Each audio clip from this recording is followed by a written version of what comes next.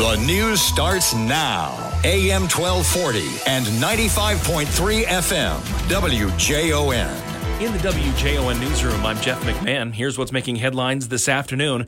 Free school breakfast and lunch has pushed costs beyond what lawmakers anticipated, and the program is under review at the Capitol.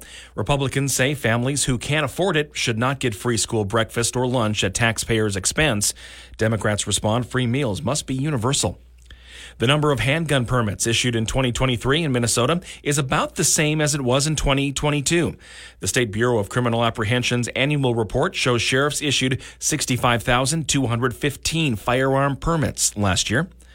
And hundreds of students, advisors, and parents are at the River's Edge Convention Center this weekend for the Minnesota VEX Robotics State Championship. The high school state tournament runs Friday, while the middle school tournament runs on Saturday.